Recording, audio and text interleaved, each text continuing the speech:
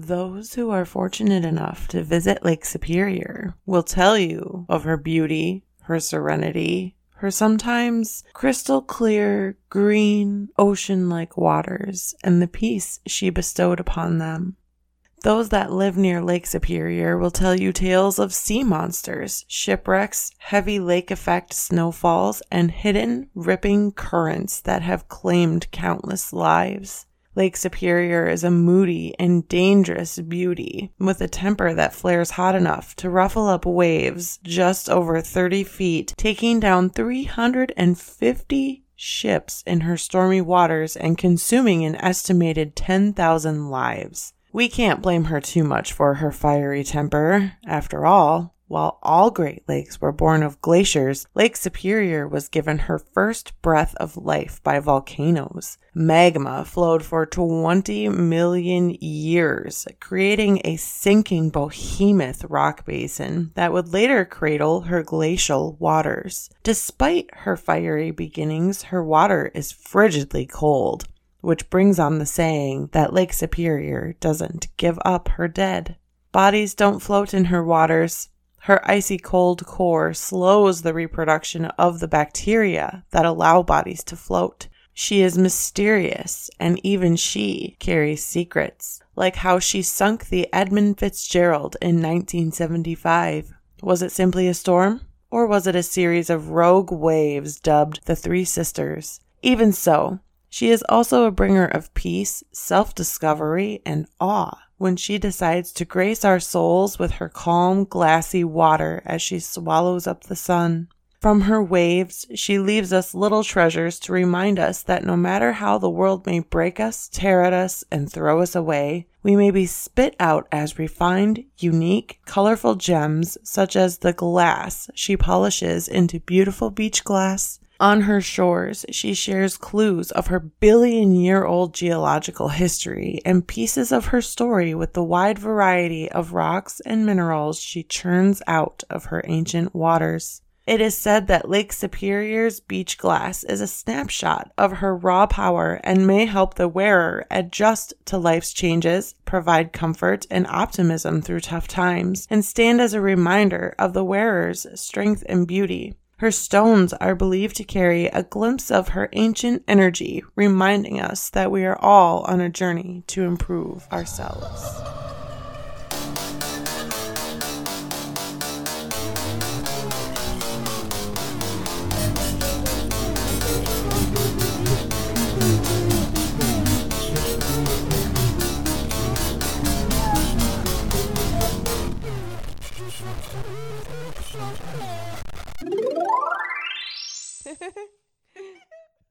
Perfect world. Perfect. Hello. Hello. Welcome. Here we are. Talking about Gitchy Goomy. Lake Superior. Never gives up her dead. Spice Girl song, but I was singing it in gibberish. Oh, that's great. Love it. All right, where should we start now that you had that lovely intro? Wherever we want. Wherever we want. Well, I like that you talked about the average temperature in Lake Superior. Did you know it never exceeds 68 degrees? That is the warmest that it's ever gotten.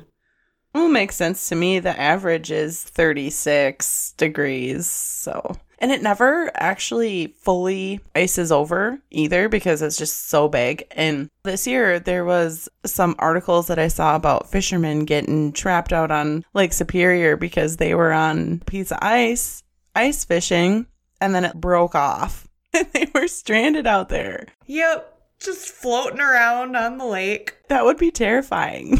That always freaked me out when I lived up there because they would have ice fishing competitions on the bay. And there was actually an ice road that went from Ashland to Bayfield you could drive on, but they would all park next to each other like it was a fucking parking lot. And then they would leave their vehicles out there and it would be 40, 50 degree day and you could hear the ice cracking. It's like, you motherfuckers are gonna all fall down. You're all gonna fall under there. Like, I don't care how thick that ice is, it's still gonna crack apart because all those tides under there. And then there was the power plant.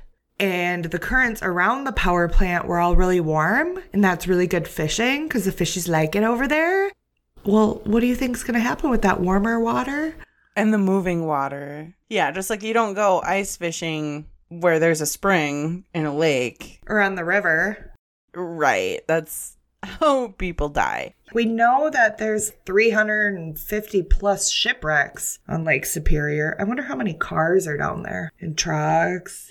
Me too. I know there's at least 10,000 bodies in there from all the shipwrecks and swimmers getting taken away by the currents that you were talking about. Greg and his family, he grew up there. His mom and dad both grew up there too. They've lost a lot of friends and people that they knew from high school, from the currents. It just takes you. Just going swimming in the lake is dangerous, even in the bay. Yeah, it's very dangerous. Lake Superior is a badass bitch, man. It's the largest lake in the world, so it's very ocean-like, but it's not saltwater, obviously. No, it actually holds 10% of the whole world's freshwater. 10%. It can cover North and South America with 1 foot of water. And if you stretch out the shoreline, it goes from Duluth, Minnesota, all the way to the Bahamas. And she's actually as big as Maine, the whole state of Maine. That's just crazy to me. You can fit all of the other Great Lakes into Lake Superior, plus an additional 3 Lake Eries. You can put the Empire State Building in the deepest part of Lake Superior, and the only part of the building that would stick through the surface is the antenna. That's fucking insane.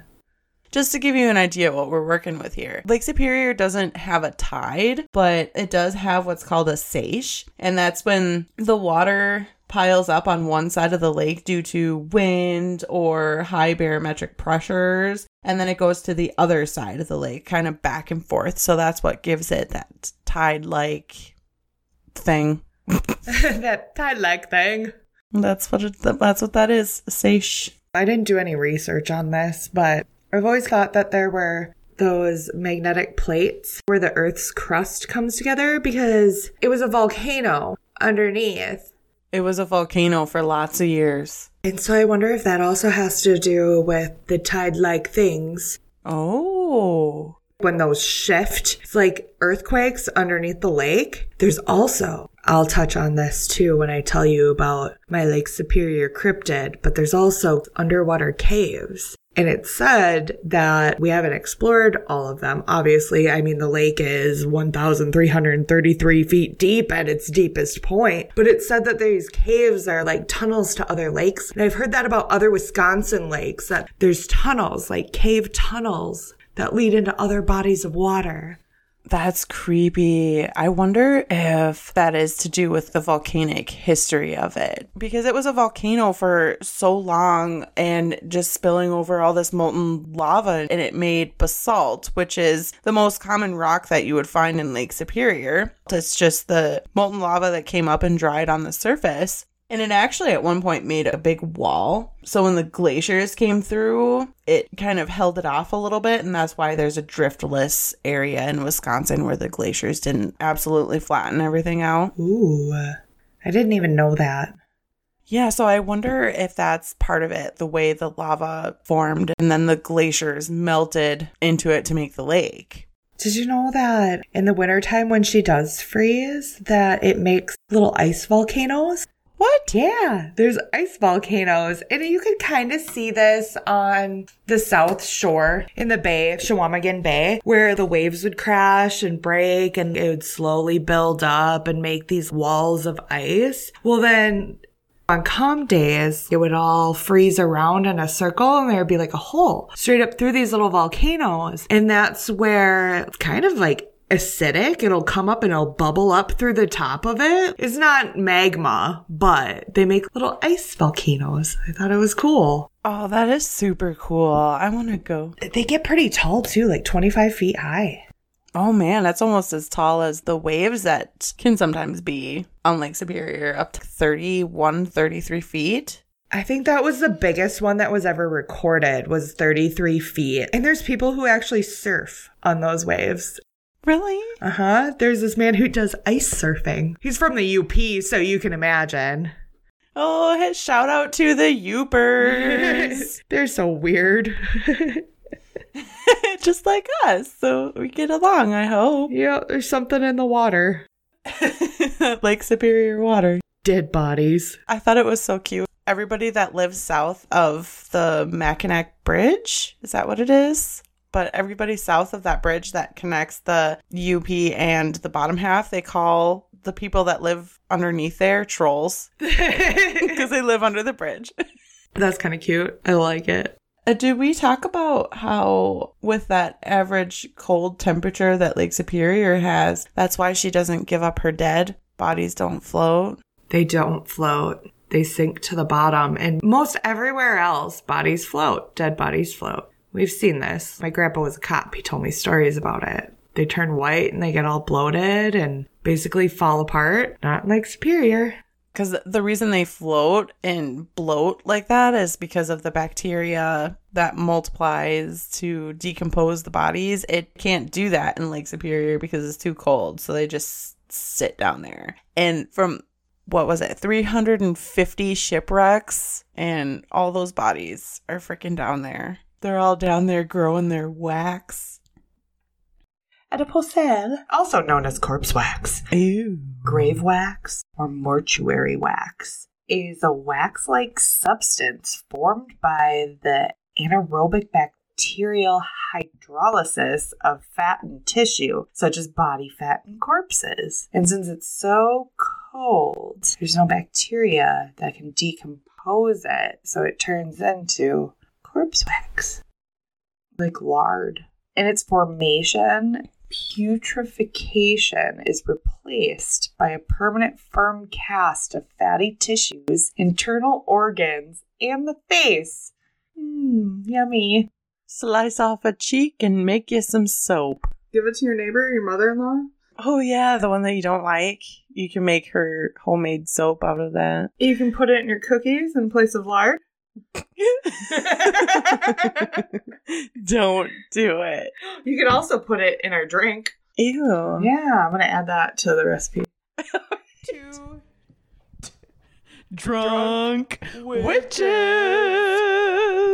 I wouldn't want to be out there, and apparently November is the worst time to be out there. There's a seasonal storm that happens on Lake Superior that has been dubbed the Witch of November. It's the most dangerous storm that occurs every year, where most of the shipwrecks happen and the most lives are lost and like mysterious things happen.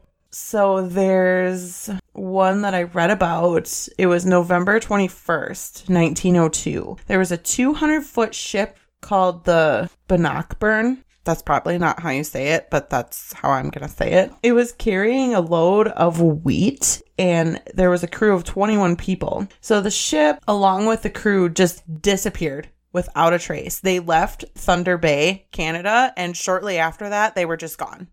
There was no trace of them anywhere. There was no signals from them. Absolutely nothing. And then there was another one, November 23rd. Also in November 1953, an Air Force radar controller spotted a strange craft flying in restricted airspace over Lake Superior. So a crew took off in a military jet from the Kinross Air Force Base to catch up with this UFO. The pilot was Felix Moncla Jr. He was able to close in on the UFO with the help of 1,000 hours flight experience, so he's not a noob. He knows what he's doing. The radar controllers back on base watched in horror as the UFO blip and the jet blip merged into one blip on the screen, and then they just both completely vanished. So it was thought that the two crafts maybe collided, and they hoped the pilot and everybody were able to bail before crashing into Lake Superior. So a search was conducted, a very extensive search. And to this day, none of the men or any parts of the plane have ever turned up anywhere. They've never been able to find pieces of the planes, nothing. Weird. And then there's another one. November 24th, 1918. 78 men aboard 2 different French ships met their fates when gale force winds ripped across the open water and just swallowed them up. And I believe this was near Isle Royale, which is a big island in Lake Superior. It's actually a national park. And several searches for the wreck were conducted, including one in modern day. And they were never able to find the wreck. Nothing. And there was one other ship that was along with them. So there were actually 3 French ships. Only one of the ships made it back, and nobody knows what happened to the other 2. Couldn't find any trace of them with all these searches. Even, I think it was in like 2016, they were trying to find it and just never found anything. Aliens. There's even like tourist traps where you can go and you can look at the shipwrecks underneath the water and everything. You can see them. Like, you should be able to find them. And it's not like it's the Atlantic or Pacific fucking Ocean, but nobody's ever found it. Well, especially with that underwater radar stuff that we have these days, too. Mm-hmm. So that kind of feeds into this whole ghost ship thing, too. So legend has it that spotting a ghost ship while on the moody waters of Lake Superior foretells of dangerous, stormy conditions coming your way. So if you see a ghost ship, get the fuck off the lake. But there is a kind of more famous ghost ship named the Hudson. It sank in September of 1901 and was reportedly spotted decades later by a tugboat captain. The captain tells of a rusty ship covered in slime, eerily floating along. So he does what any reasonable person would do. I mean, not me, but he boards this abandoned ship, right? Super cool. Until he meets the ghost of the Hudson's captain, who tells him to get off the ship or be lost forever. So the tugboat captain, he dives into the icy fucking Lake Superior water and swims back to his tugboat. Fuck yeah, I would too. Shit, I don't care how cold it is. Somebody was like, get off the ship or be lost forever. Yep, bye. Yeah, jump. Nice to meet you. It's a Flying Dutchman. Pretty much the Flying Dutchman of Lake Superior. So yeah. If you see that motherfucker, get away. There's a lot of stories like that about ghost ships on Lake Superior, but that one's really cool. I didn't know that somebody got on the ship. I would. That's crazy. The tugboat captain isn't the one that told the story. It was his friend who's like a CEO of some company in Duluth, Minnesota. And it was his friend, so he didn't say the name or anything because the guy's super embarrassed. You know, he's like, I don't want people to think I'm crazy. But yeah, so he told the story for him. He's like, yeah, I got a friend and he found this ghost ship and met this ghost. How cool. Yeah, what the fuck though?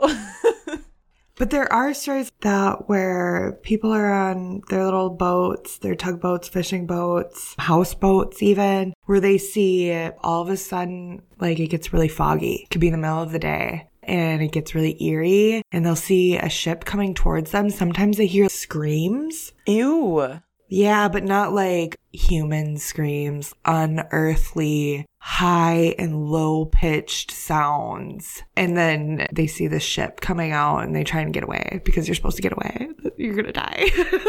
Get off the lake because a storm's a brewing. Most likely. They can come out of nowhere. Well, it's just like with the lake effect snow. Once it starts fucking snowing, it just starts swirling around and hits you again. Oh my God, yes. I've definitely been caught in those storms before. It was the year Emma was born.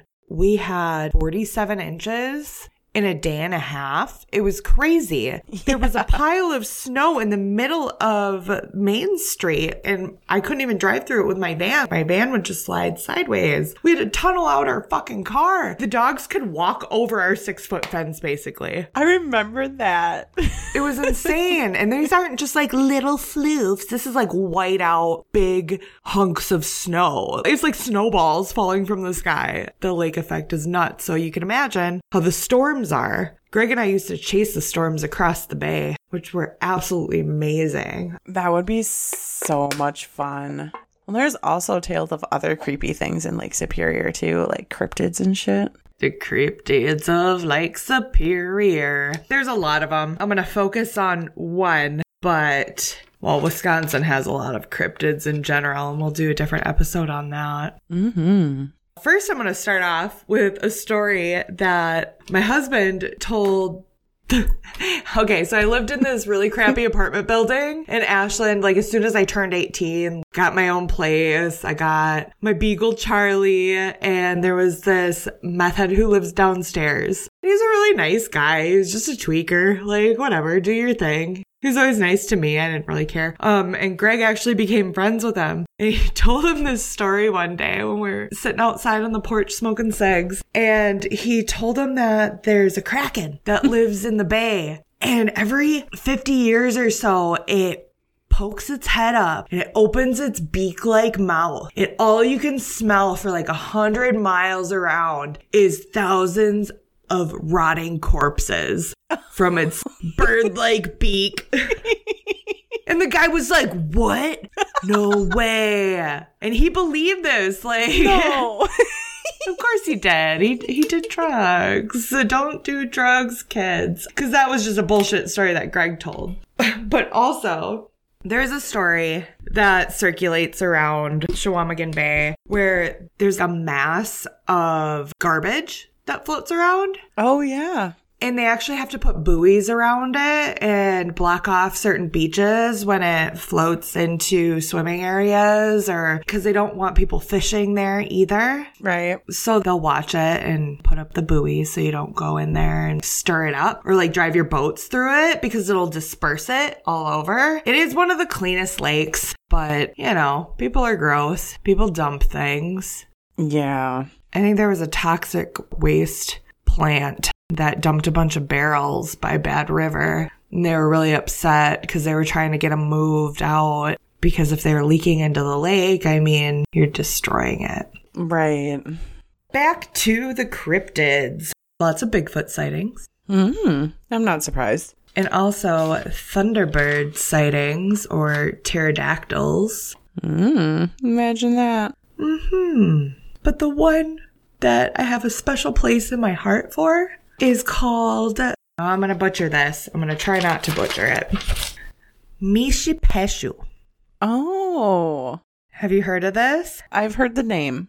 Sometimes they call it Pressy, but I've also heard other Wisconsin lake monsters called Pressy before too, so I don't know if that's getting confused with Mishipeshu. But this goes as far back as the Ojibwe Native Americans. There's actually pictographs of this water dragon, and it translates to water panther or underwater wildcat. Ooh. Yeah. And they have lore about it, how it guarded the copper. There used to be thousands of pounds of copper. There's still copper in Lake Superior, but it would guard the treasure. And if you tried to take any copper, then it would curse you and follow you. And it was so much a part of their culture that they would sew depictions of this water panther onto their bags and the pictographs, of course, too. It was like forbidden to talk about. Like you wouldn't really talk about it. You'd just be like, yeah, don't go steal the copper. That's Mishipeshu's children's playthings. But there's also stories about how Mishipeshu had copper scales, like a dragon with copper scales. And so you're really like stealing its scales when you were getting the copper. Okay. And this is also where if there is a legit water monster in Lake Superior, it's so deep. That would be a good place for it to live. And especially with the underwater caves and underwater tunnels, that's where it could hide. Yeah, or if they were seen in other Wisconsin lakes. I mean, with the tunnels to the other lakes. Traveling between lakes to get to each other to breed. Because we don't know. We never go all the way to the bottom. 1,333 feet. So I'm just going to give you a description. It varies, of course, but this is how the Native Americans initially described it. Full grown like an adult, they said that they're about 75 to 80 feet long. They have a whale-like tail, and they have a horse, cat, or reptilian-like head, or like all of them combined. Ew. Yeah.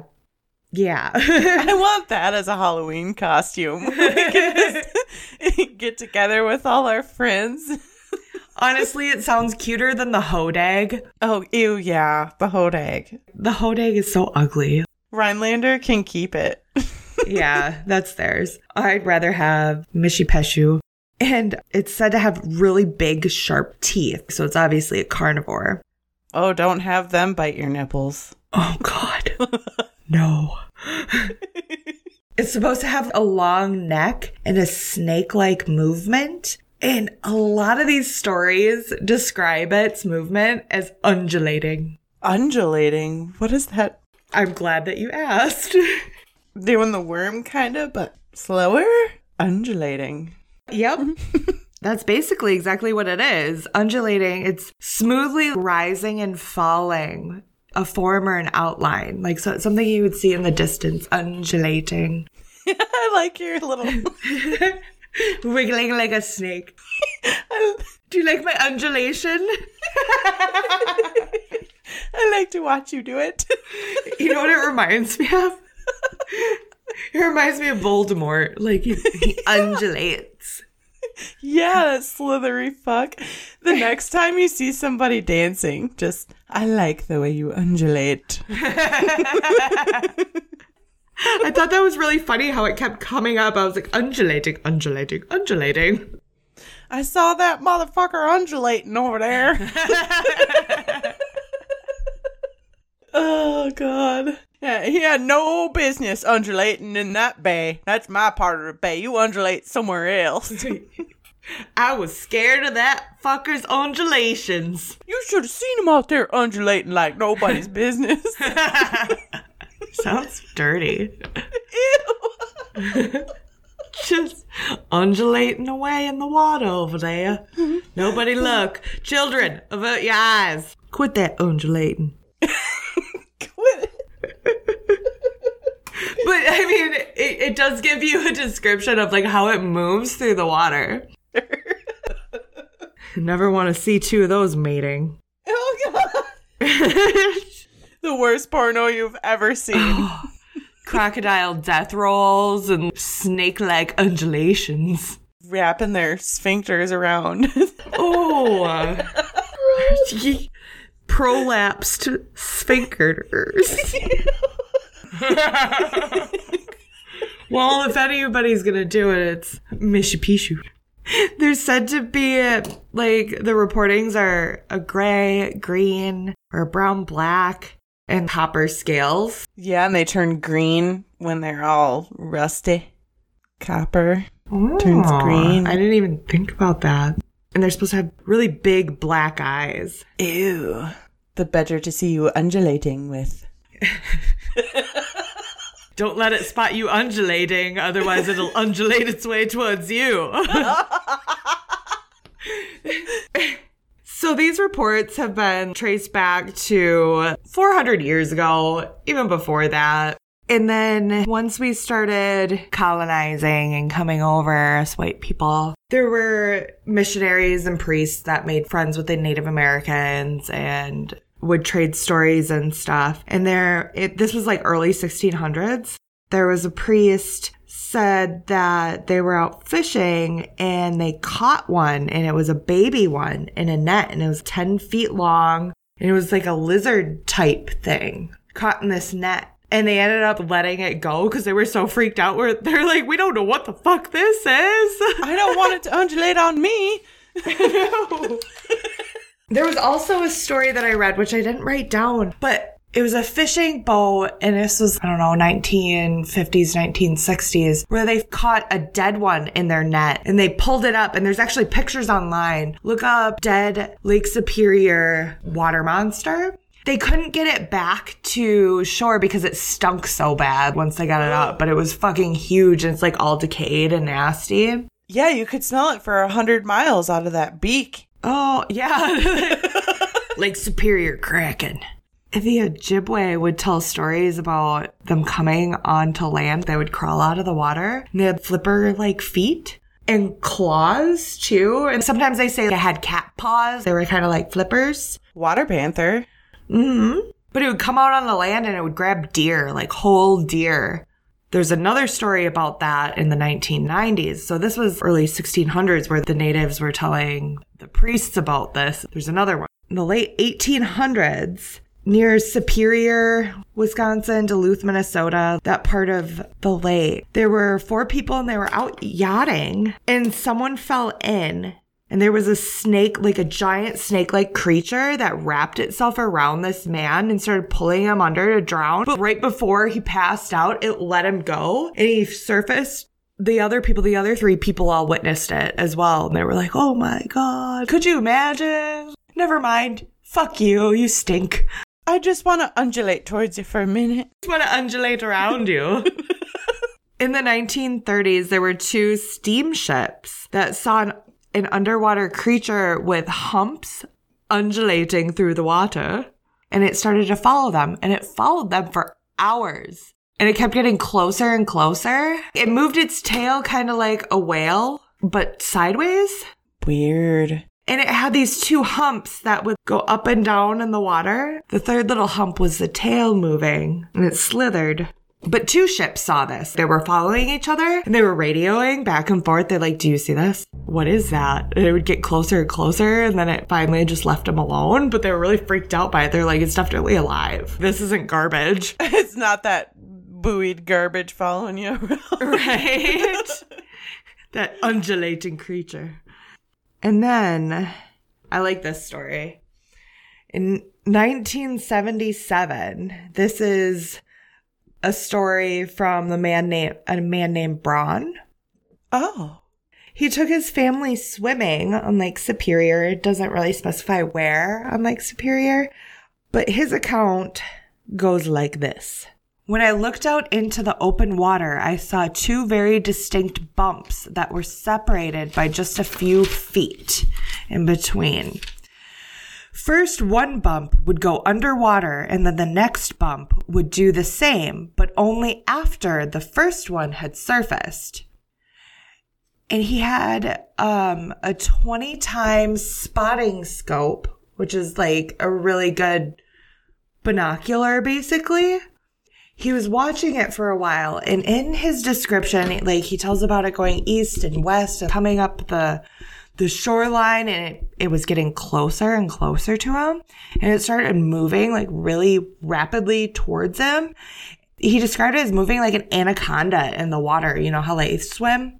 Yeah. But he said it was like it had the girth of a Volkswagen. Oh my. So think about this creature that's 75 feet long, 75 to 80 feet long with the girth of a fucking Volkswagen. That's terrifying. It's rapidly undulating towards you. Ooh, it ain't sexy.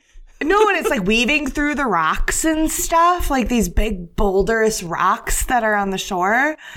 And it basically cornered him and his family. And he's like, go, family, go. But he also had a 35 millimeter camera. And he set it on the rock and he took a picture. And that picture is online. It's really blurry and it's hard to see. And that's how all those pictures end up turning out. You know, you're not going to see it how you see it. You're not going to be able to show people how you see it. Right. But there is a picture, and then he has a little drawing, too, where he shows what it looked like to him. So you have a better idea of what it looks like. And plus, it was, 1977. It's a shitty camera, too. Yeah. You should check it out. But he said it stared at him for like 30 seconds, and it had this catfish-like whisker that came out of the tip of its nose, and it would wiggle, and it was like 2 feet long, and it would just wiggle around. Ew. What? And it stared at him with those big eyes. Feeling it out like a snake tongue, tasting the air around you. Oh.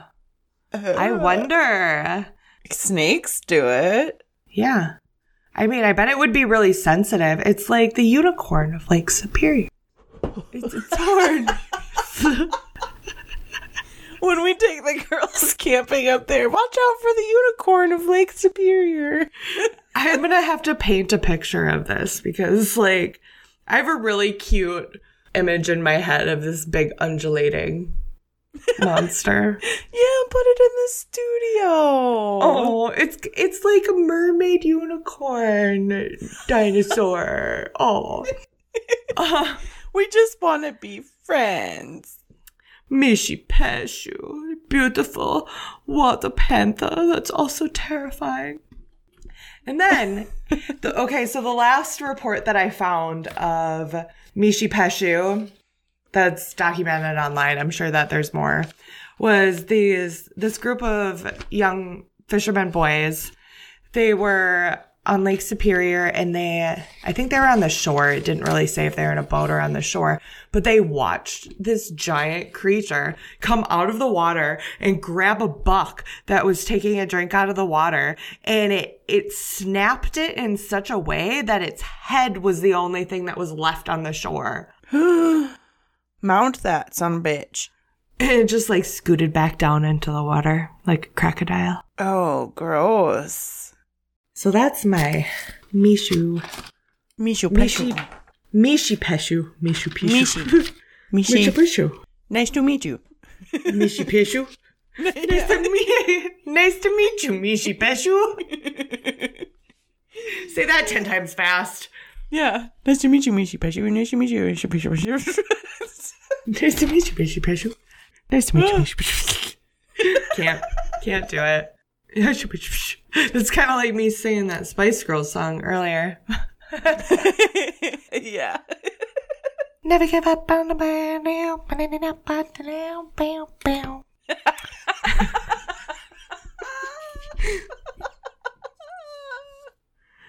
I love it. That's so cute. And so not all of these are around Lake Superior, but I just wanted to like give you a little list. Like you could take this out of the thing if you want. But Wisconsin cryptids. There's the Beast of Bray Road. Baraboo Devil's Lake. There's supposedly a kraken there with tentacles that come out of the water, and they kill people on this boat. And there's been multiple sightings, and the Native Americans have lore about that too. Ooh. There was somebody murdered there last summer too. Ooh, last summer? Yeah. I'm like, now I really want to go. Right? On the trails in the state park. Let's do that. Let's go. And then there's a Rock Lake sea serpent named Rocky. And that one has lore about like underwater caves and tunnels and stuff too. Well, I mean, who's brave enough to fucking... Can you even go all that fucking way under there? Probably not. You don't know what's in there. Cave things are fucking freaky. And the deeper you go into the ocean, the shit gets creepier and fucking creepier. And we don't know still what's at the bottom of the fucking ocean in the deeper parts. Like, ooh, gross. Mishi Peshu. Undulating in the cave. Dance party. They're just having a dance party down there, you know, like wrapping their antennas around each other's other antennas and getting all sensual. And then he's rapidly undulating. That'd be so scary. I would fucking shit my pants. I do want to go kayaking and see like the shipwrecks and stuff. Yeah. But I'm also now afraid of Mishi Peshu like undulating underneath our kayaks and flipping us over and eating us. There's also the Goat Man of Hogsback Road in Richfield. Ooh. And the Phantom Chickens in Seymour. Seymour Phantom Chickens. There's a Lizard Man. Lizard Man cometh. The Lizard Man. The Lizard Man cometh for Toilet Boy. Toilet Boy. Toilet Boy. Yeah, and that's on Highway 13. But I guess it's in La Crosse. It's not up north. Or like, because I have a Highway 13 here too. And Highway 13 in Ashland. The road right by your house is supposedly haunted. I see that one all the time. We have a skinwalker in the alley, I'm pretty sure. Oh, fuck that. Oh, so gross. We'll have to talk about... when we do our alien episode, we'll have to do aliens and then the skinwalkers and talk about our theory on that. Yeah. As I think that's super interesting. It makes sense. Oh, I have a joke. Oh, just say it. Why don't seagulls fly over the sea? Or the bay? Shit. Try again. Why don't seagulls fly over the bay? 'Cause then they'd be bagels. Totally fucked it up the first time, though. Good job. Good job. Cassie, 2 jokes. Do you even have 2? No. She's gone down to 1, folks. Well, I mean, the puns I looked up for Lake Superior were really bad, and I was like, that's not even funny to me. And I have bad jokes. So I didn't think anybody else would want to hear them. Oh, that's funny. Okay, fine. You're excused. Well, as promised, I have some more light-hearted stories for you after last week's episode. So now that we have an idea of what Lake Superior is and like how crazy and moody and beautiful but dangerous she is, there are some really cool things about Lake Superior that you can kind of keep with you. Beach glass. I love beach glass. Oh, one of my favorite things. And it's funny, I first got into beach glass. We went on a family camping trip in the Apostle Islands to Madeline Island. And I was looking for pretty rocks along the shore. And my mom, she doesn't like to get wet. She doesn't want to be in the lake. She was kind of up walking on the dry part of the shore. And she's like looking and she's like, oh, what is that? And she picks it up and it is a piece of amazing blue beach glass. And she gives it to me. She's like, what is this? And I was like, wow, I don't even know what that is. It's so cool, and did a little research. And it's still to this day my most prized piece of beach glass. Like, it's a very good size. It's a really pretty blue. It's very frosty. So beach glass, it comes to be, people are throwing garbage in the lake, beer bottles, any kind of glass, or from shipwrecks. Yeah. You can find, you and I both found pieces of like decorative plates and stuff like that have been smoothed out. And the glass gets broken and is tumbled by the waves into these smooth, beautiful pieces of what we know as beach glass. They're thrown against the rocks. They go through all this crazy stuff, and through a couple of decades, usually 20 to 40 years.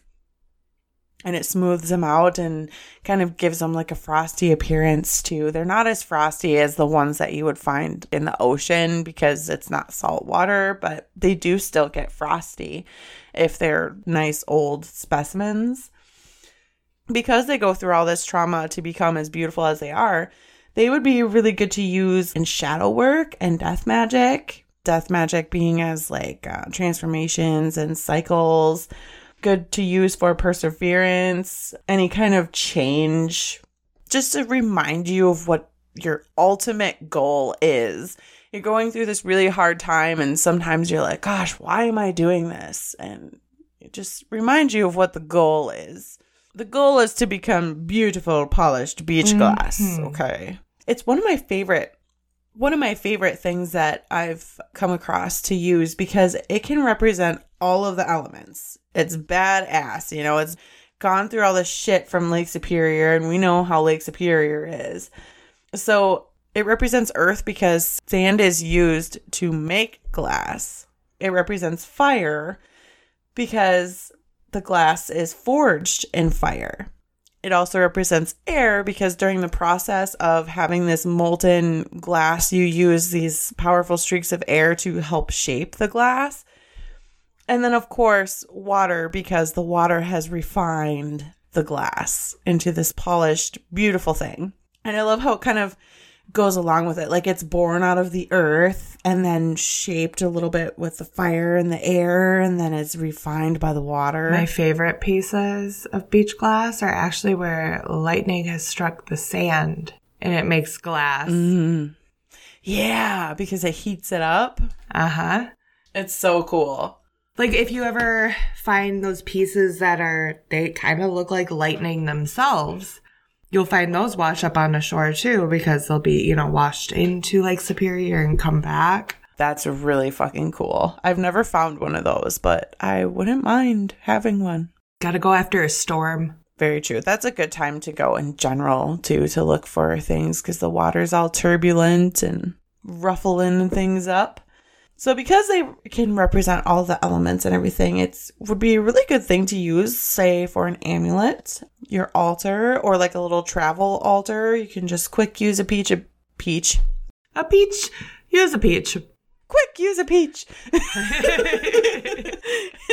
Use a piece of beach glass to kind of wrap all your elements up into one. You can use them in charm bags or for your like home protection, guardian, or wards. It kind of covers all of that. And I thought it was really cool. There's a little bit of symbolism to me and the fact that my mom found it and introduced it to me because it represents all of the hard things that you go through in life, and you grow from it and you learn from it. You know, my mom's been through so much shit and she's still a badass bitch, you know? She is.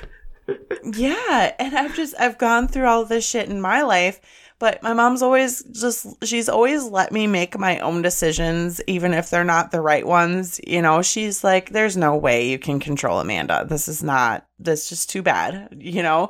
But then she's been there for me, and it's like, oh God, Mom, what do I do now? And she's just like, oh, okay, well, now you just got to do this and this, and, you know, pick back up, and here's your first steps here and there, and keep tumbling along. Yep. Just keep on going. You have people counting on you, and you have responsibilities, and you just need to keep your head up. And if you keep crashing into the rocks, oh well, you'll get there eventually. Kind of what the beach glass really represents is those really hard changes, transformations, those life-changing things that really form you and mold you into who you are. So I love it. I thought of a couple other things because you brought up Madeline Island. Did you ever hear about that peninsula that was on Madeline Island that sunk? I don't think so. There's still houses out on that peninsula, and you can actually scuba dive down there. And it's so well preserved because of the temperature of the water and because of the type of sandstone and stuff that's down there. Like, you can scuba dive into these houses, and there's still like dishes in the cupboards, and there's dollies and in bedrooms and stuff. And like even the cloth is still down there and preserved. That's creepy. It is creepy. I think we should check it out one of these days. I never did go there, like to that peninsula. I don't think I ever found it. But there's also something I want to find. And we should go and find it together. But there's an elf village. Oh, the elf.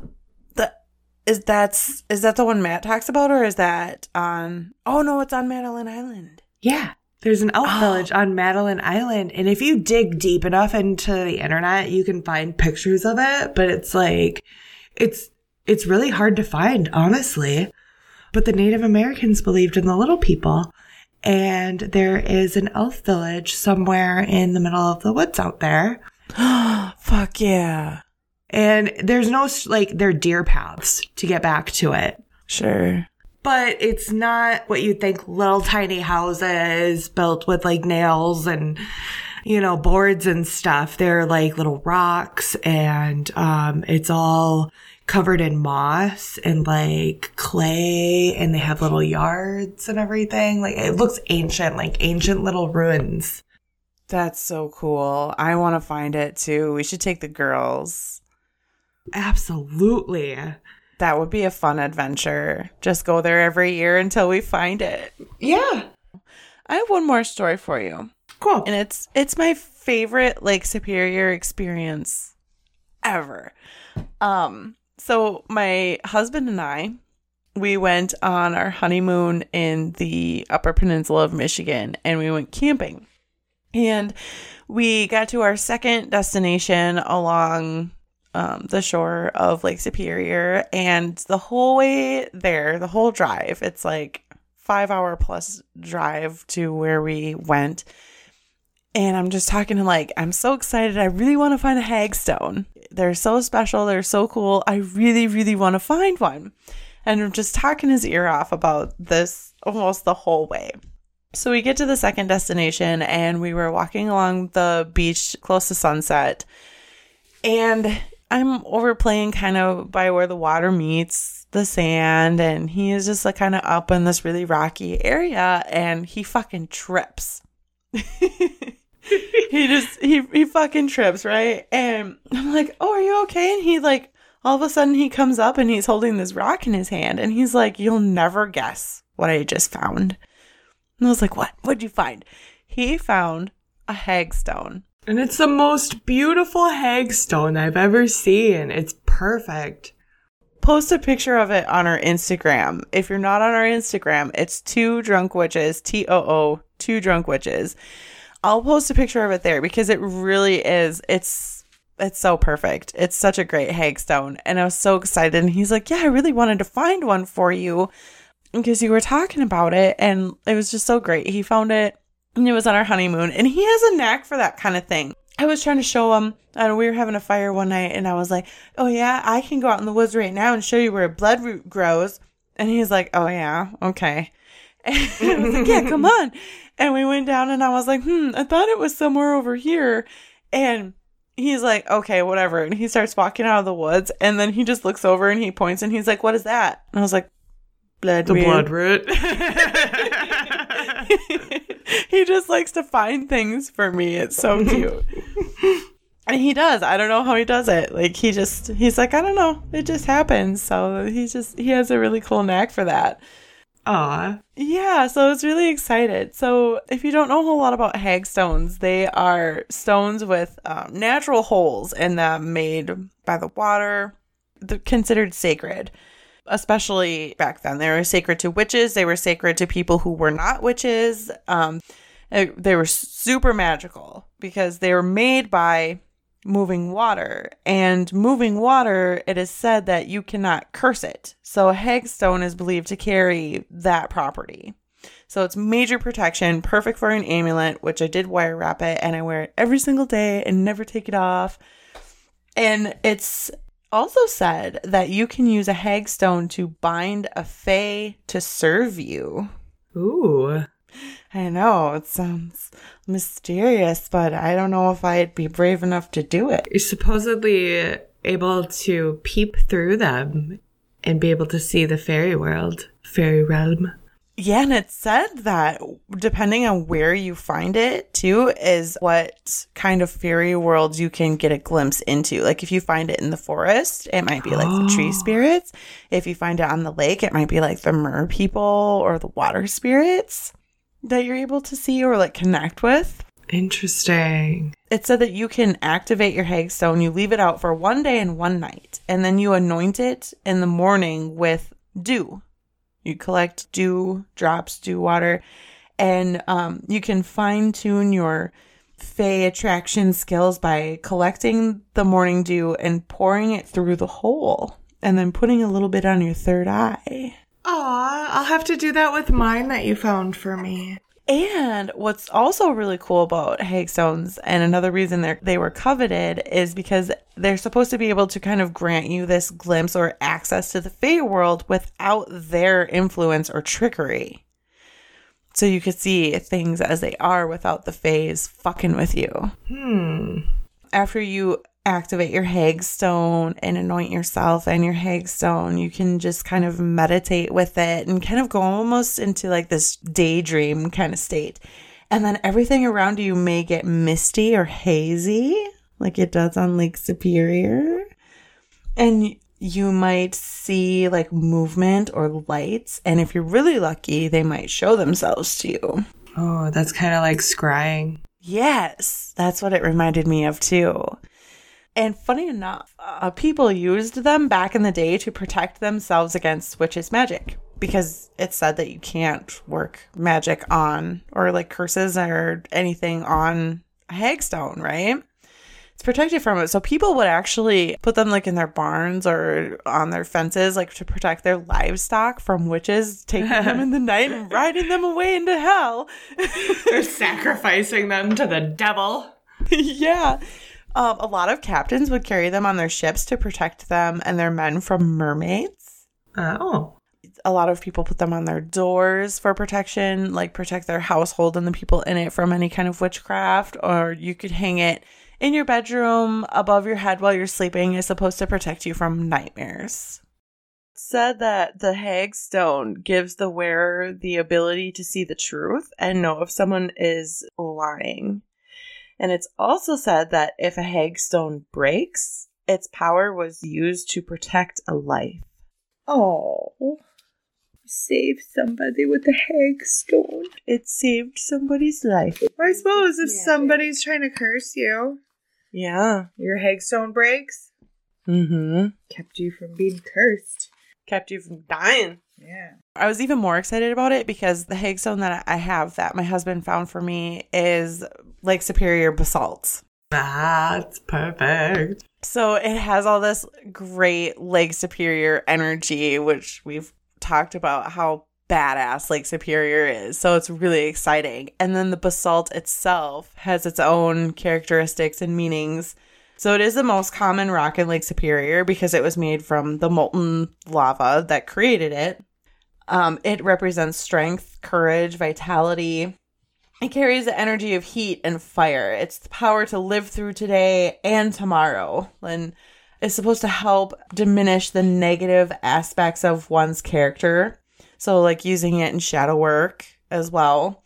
It really represents the power within. Like you have the fire, you have the power within you to get through these transformations or hard changes in your life. So it also kind of goes in along, holds hands with sea glass, really.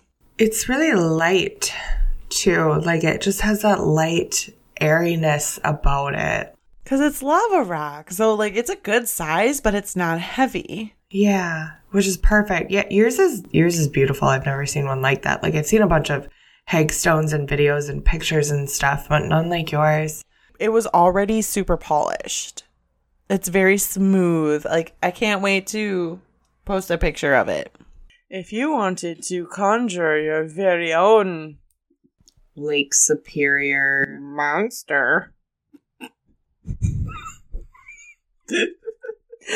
Monster on the beach. Oh, that's a good name for it. Mm-hmm. Monster on the beach. Yeah, how would you make that? You can't look anything up. You have to make it up right now off the top of your head. Well, a little bit of corpse wax. A little bit of corpse wax. You put that on the bottom, and you put some ice cubes in, and just get those ice cubes real coated. So they're slippery. Real what? Coated. Oh, it's like golden. Get them real golden. Golden. Didn't you know corpse wax is gold? No. No, it's not. You fucker.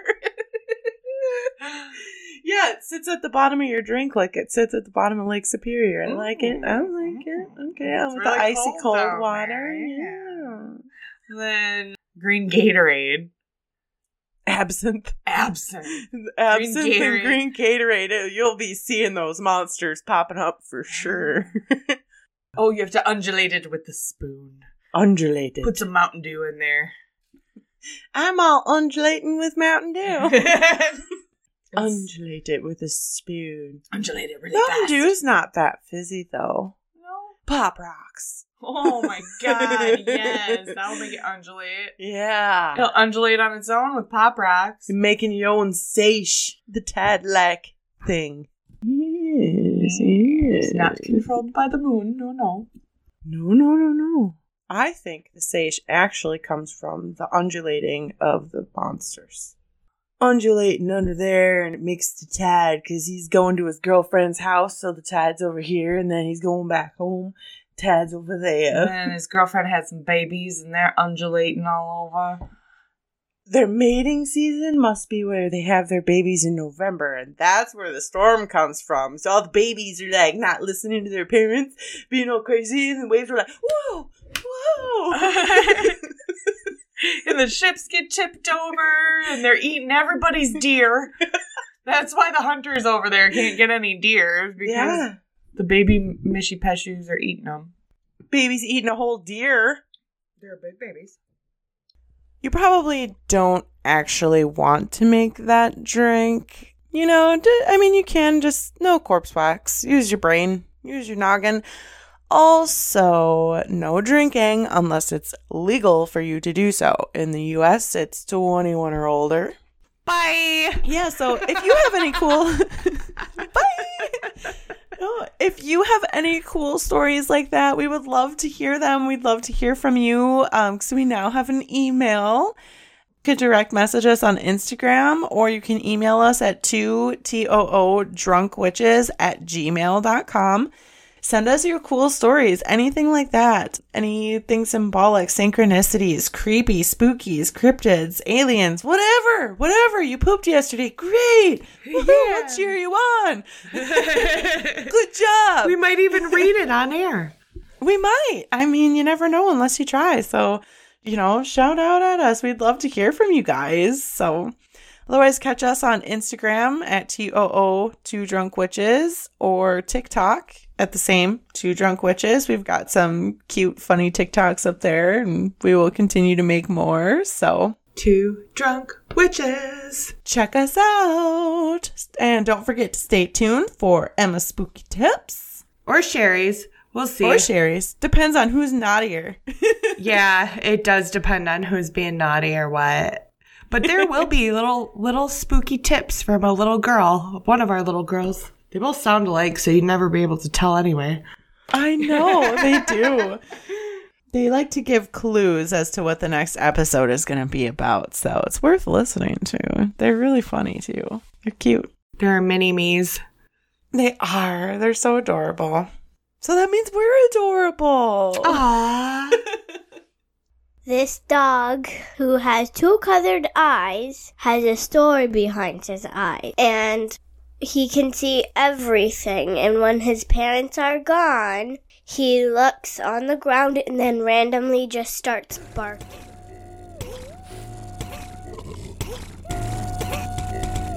It's not a tumor, it's a tower.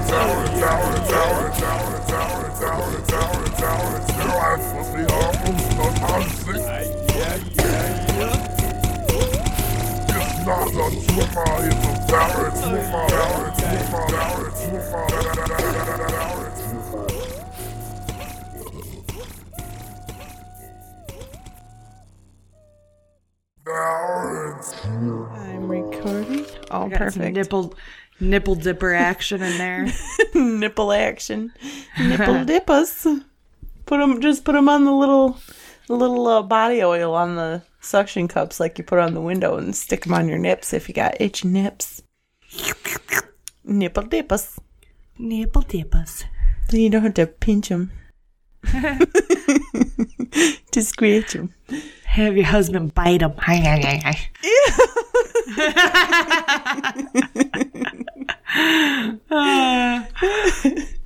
You can edit that out. Put it at the end. Perfect.